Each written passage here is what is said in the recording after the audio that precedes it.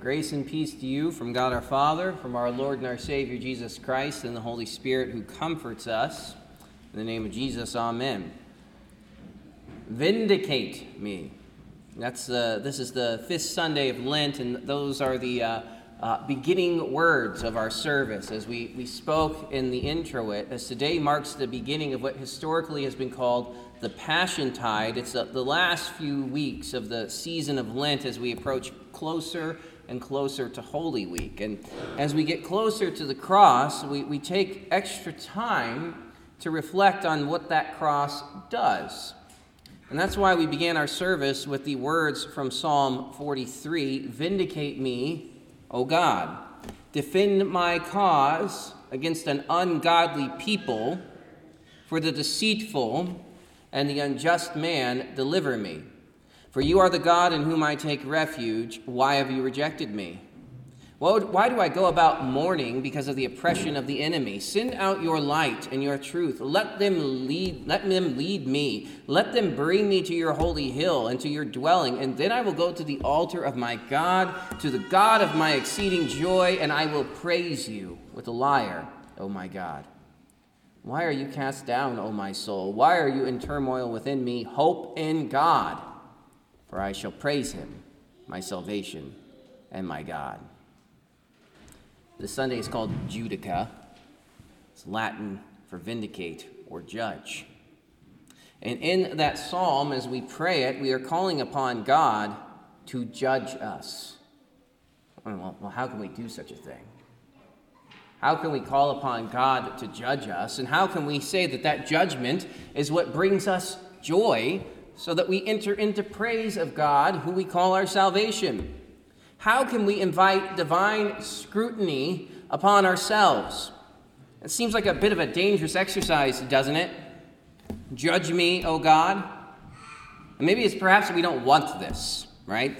We don't want that much scrutiny in our lives. Maybe when we look at a distance, we examine our lives, we squint a little bit, we forget to put on our glasses or throw our contacts out. Maybe we can say our lives look good and praiseworthy. But under the microscope of divine scrutiny, to call upon God to look upon our lives and then make a defense for us, that seems a little bold. If they were really to zoom in on my life, I don't know if I'd want all of that out in the open, all the little bitter thoughts, the angry words muttered under our breath, the moments of laziness, the moments of sin. I really don't know what would be uncovered under the divine scrutiny of God. But it would be my preference if that dirty little laundry wasn't aired out.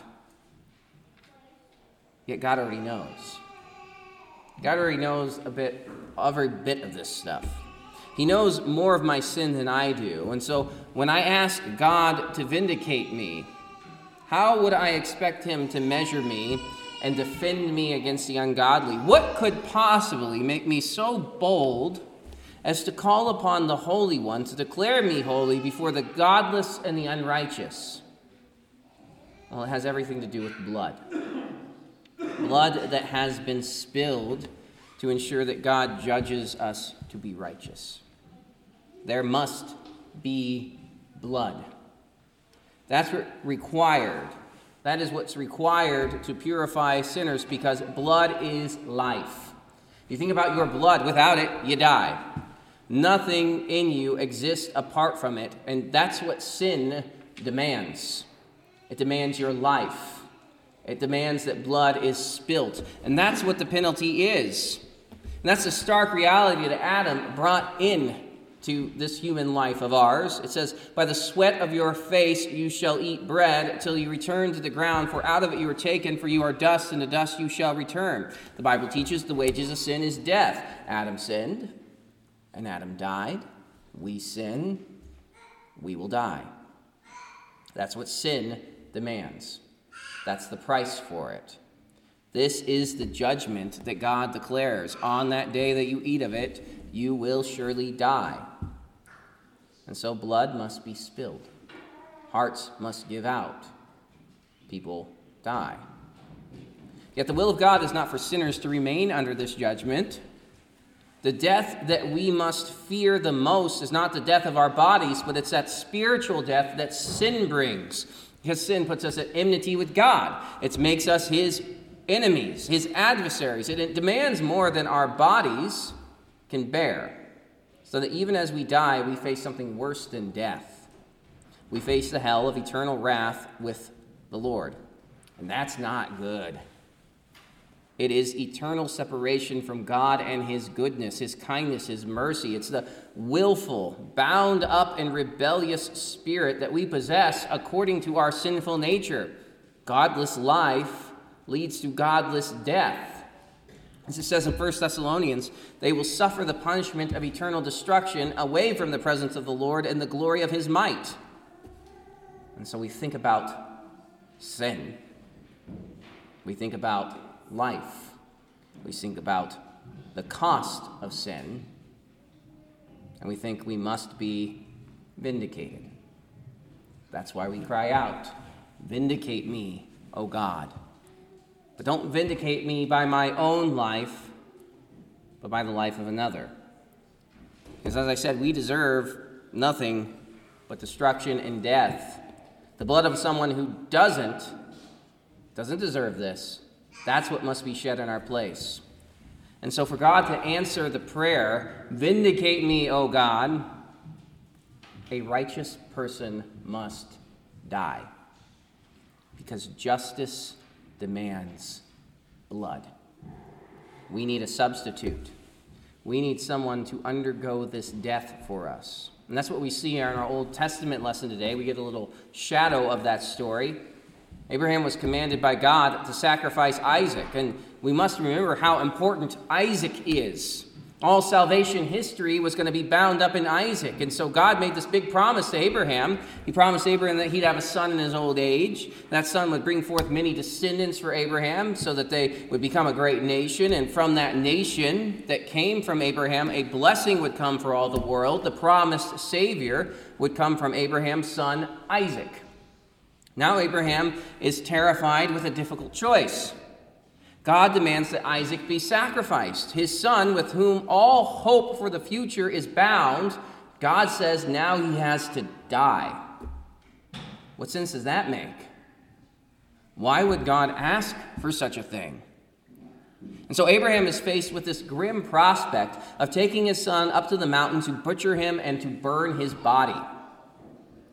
And yet we see that as Abraham brings Isaac up to the mountain, he has a hope that extends beyond the ashes of that altar. First, we see that Abraham leaves his servants to go up and worship. He says, "I and the boy will go over there and worship, and will come to you again." What is Abraham's intention? That both he and his son will return. They'll come down from the mountain. Second, when Isaac questions his father, they've got the knife, they got the fire, they got the wood, they got everything for the sacrifice. And Isaac says, "Hey, behold, the fire and the wood, but where's the lamb?" And Abraham answers faithfully. He says, "God himself will provide the lamb for the burnt offering, my son." And so what can we conclude here? And even if Abraham were to sacrifice Isaac, he believes that God will be merciful and provide a lamb to be Isaac's substitute. God would provide so that his promises would not be violated. He would prove himself to be faithful. The Lord would not let Isaac, the child whom he had bound up all of his promises, die upon that mountain. And that's what the Lord does. Even as Abraham was preparing to strike the final blow, what does God do? He stays his hand, and he offers Abraham the ram to die in Isaac's place. This ram that is offered on Mount Moriah is a symbol of the greater Lamb who is to come. This is Jesus. He's the Lamb who atones for you. He is your substitute. As we think about that, how that's reflected in the worship of the Old Testament, blood and the shedding of lamb's blood was key to worship. The people of Israel were the people marked by lamb's blood. That's what the Passover was all about. We remember that the blood of the lamb marked their doorpost. And since they had the marking of the blood of the Lamb on their doorpost, the destroyer passed over their houses.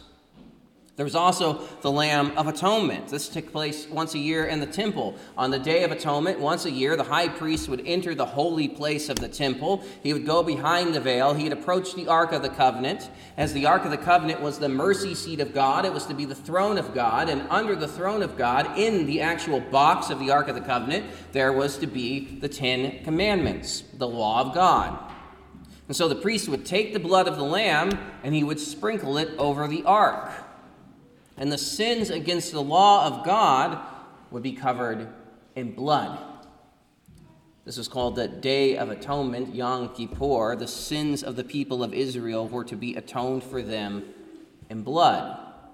You see, something had to die. Blood had to be spilt in order to deliver Israel from death and to offer them comfort for their sins. Now imagine for a minute if Abraham had stopped short of the mountain to consider what people would have thought of him if he went up to that mountain with his son Isaac. Imagine the sins that he would have been accused of. Imagine how God's name would have been blasphemed upon hearing what Abraham did in offering Isaac. Think about how people blaspheme the name of God today. As they call God unjust, they look at his judgments, they look at his wrath, they look at the condition of the world, and they say, I want nothing to do with this God, he's wicked. They read the scriptures, they disagree with parts of it, and they say, this God is bad. Most of the judgment, though, has to do with their own blindness. They deny that sin should be punished, at least their own sin. And those who put themselves in the seat of judgment before God also do so before God's Christians. As the devil and the world are quick to accuse the faithful, to see whatever sticks. And sometimes there's a temptation to appease the world's wrath, as the world will throw whatever insults or slanders they can at the Christians. They say, oh, you Christians, you're all sexist. You're all bigots. You're all fools. You believe in fairy tales and every other name under the sun. And the temptation is actually to care about what they have to say and try to make a case for ourselves so that we are vindicated in their sight. And so we'll seek to atone for the imagined sins that they conclude that we have committed against them by conceding their points and accepting their false ideas of righteousness. That's not the vindication we're praying for in Psalm 43. It's actually what drives us deeper into our sins, because sometimes we fear the opinions and the judgments of men more than we rejoice in the judgment of God. We as the people of God have a greater atonement than this. That's what our lesson in Hebrews is all about. It says, when Christ appeared as our high priest of the good things that have come, then through a greater and more perfect tent, not made with human hands, that is not of this creation, he entered once and all into all the holy places, not by means of the blood of goats and calves, but by means of his own blood, thus securing an eternal redemption. There's a greater vindication and atonement that has taken place.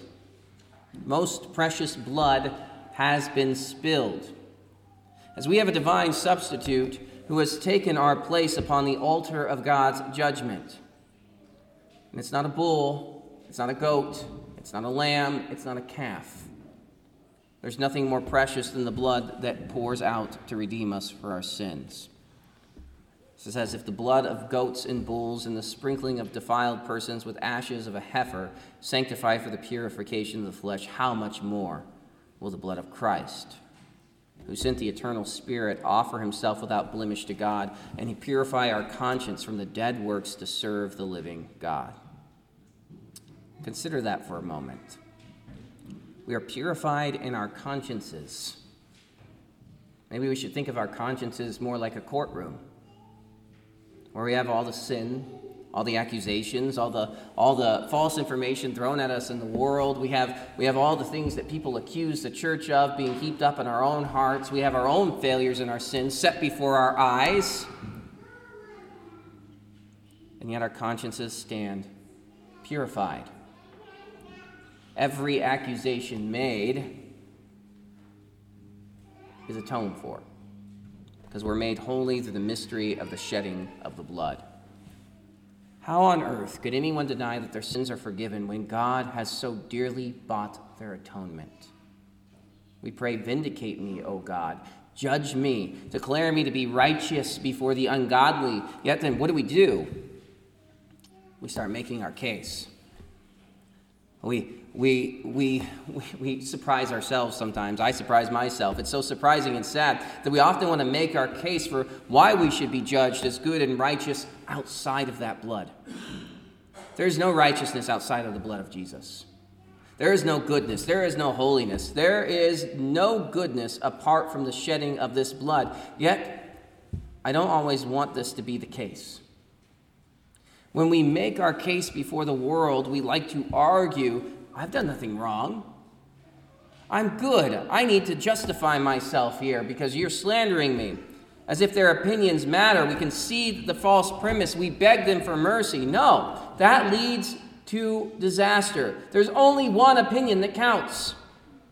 Their accusations are not the ones we should worry about. Their promises of comfort are meaningless.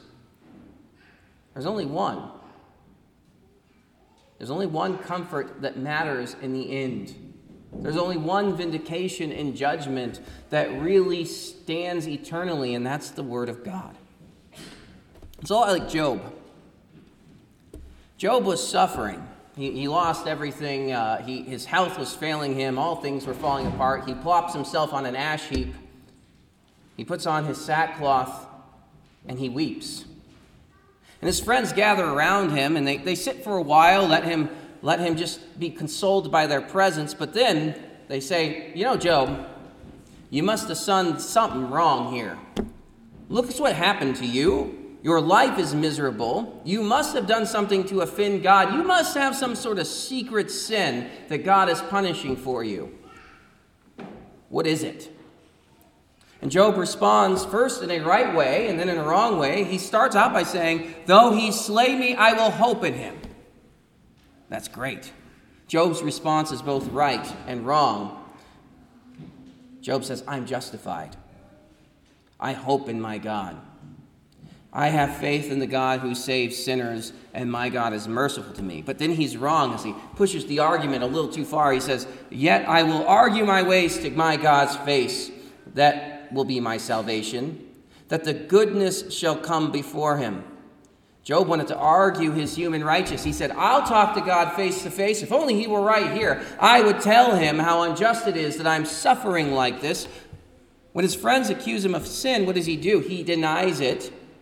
And he's about making a very elaborate and convincing case for himself. He wants to prove his own righteousness.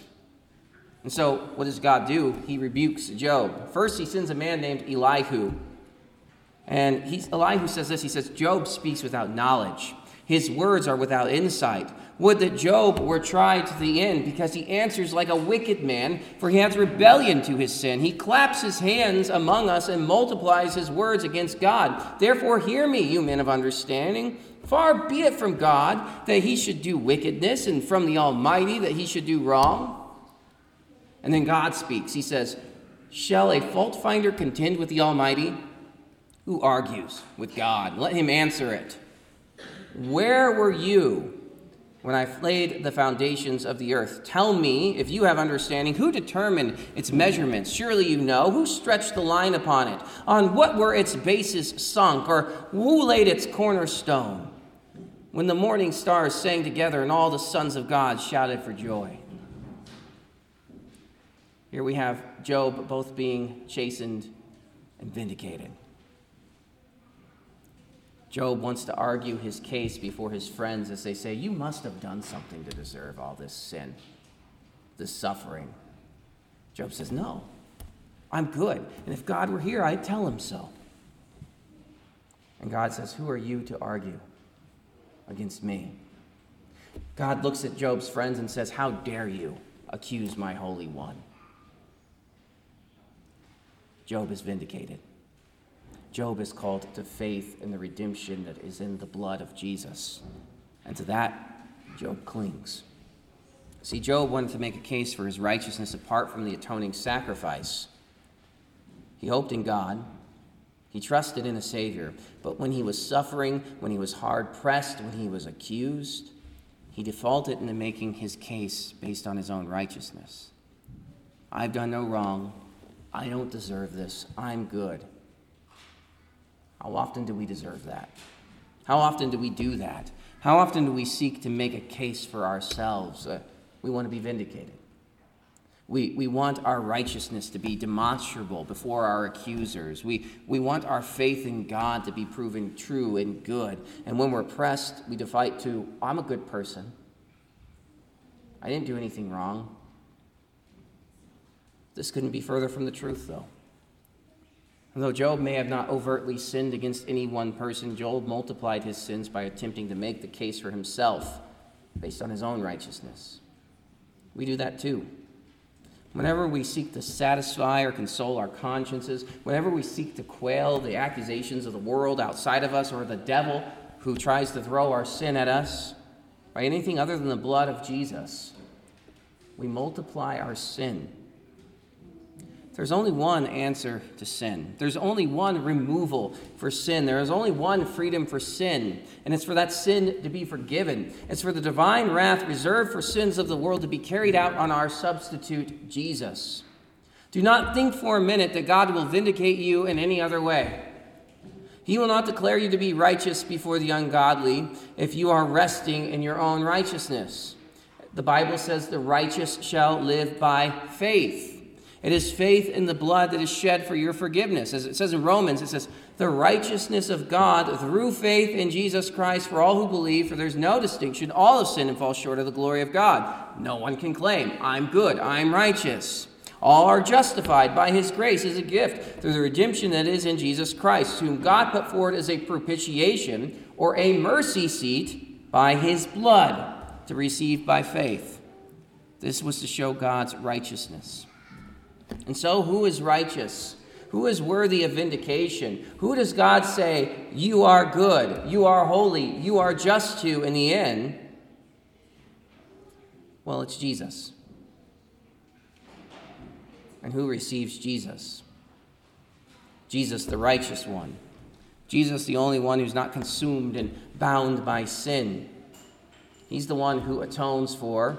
He's the one who stands as the substitute. He's the one who bears the wrath that must happen to truly judge sin. That happens to Jesus.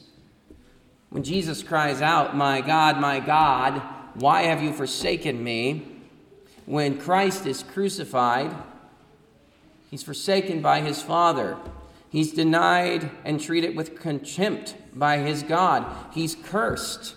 He suffers the true hell that we deserve. It says, Christ redeemed us from the curse of the law by becoming a curse for us, for it's written, cursed is everyone who's hanged on a tree. And as he cries out, he stands as our perfect substitute. He is the unblemished lamb who spills his blood upon the mercy seat. He's the one whose blood is sprinkled in order to cover every offense against the law of God. Once and for all, every sin is covered. And so we have no other hope. There is no vindication for mankind outside of that blood. There is no righteousness. There is no goodness. There's the only hope and righteousness that are found in Jesus. That's how God vindicates you. That is how God makes his case for you. This is how he distinguishes you from the ungodly. It's by covering you in the blood of Jesus. It's by atoning for your sins with the death of his Son. And this should be the only case that we argue before the ungodly. When we are accused of sin, our answer can be, yeah, you're right, I'm a sinner. Martin Luther put it this way. He says, once upon a time, the devil said to me, Martin Luther, you are a great sinner and you will be damned. Stop it, I said. One thing at a time. I am a great sinner. You're right, it's true. Though you have no right to tell me it, I confess it. What next? Therefore you will be damned? Okay. Well, that's not good reasoning. It's true I'm a great sinner, but it's written, Jesus Christ came to save sinners. Therefore I will be saved. Now go away. I cut the devil off with his own sword, and he went away mourning because he could not cast me down by calling me a sinner. That's the vindication that we cling to. When we pray, vindicate me, O God, defend my just cause against an ungodly people, he does that in the blood of Christ. That's the only judgment that matters.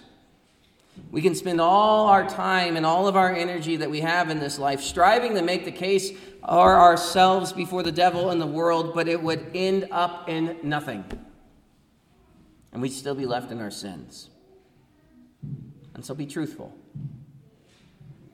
This church is a room full of sinners. I am a sinner, chief of foremost of all the sinners gathered here. And as we are gathered here as sinners, we are certain in one common confession. Jesus has died for me. I am sealed in the blood of Christ. I am redeemed. And this is the promise that Abraham clinged to as he climbed Mount Moriah with Isaac. It's the blood of Jesus. This is what Job was left with after he was rebuked by God in Elihu. It was the blood of Jesus. That's what you have today. It's the blood of Jesus.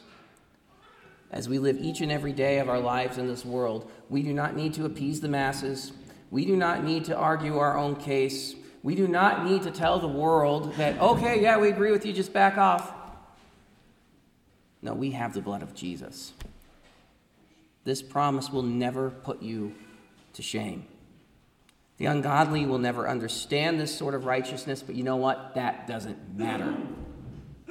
All that matters is that God understands your righteousness, and God vindicates your cause. God declares you to be righteous and holy in his sight. God has said that you are now called to take part in his Son. And it's the light of God to deliver you as his child. And so rejoice in knowing that God answers our cry and our call to vindicate us and to render us just. Let's pray. Father in heaven, allow us to find no other consolation for our sins other than the blood of Jesus. Cause us to cling to the atoning sacrifice of true faith. Allow this to be for us the only and final word that vindicates us and gives us true everlasting joy. Allow the blood of Christ to silence the world and the devil as we stand under your righteous judgment.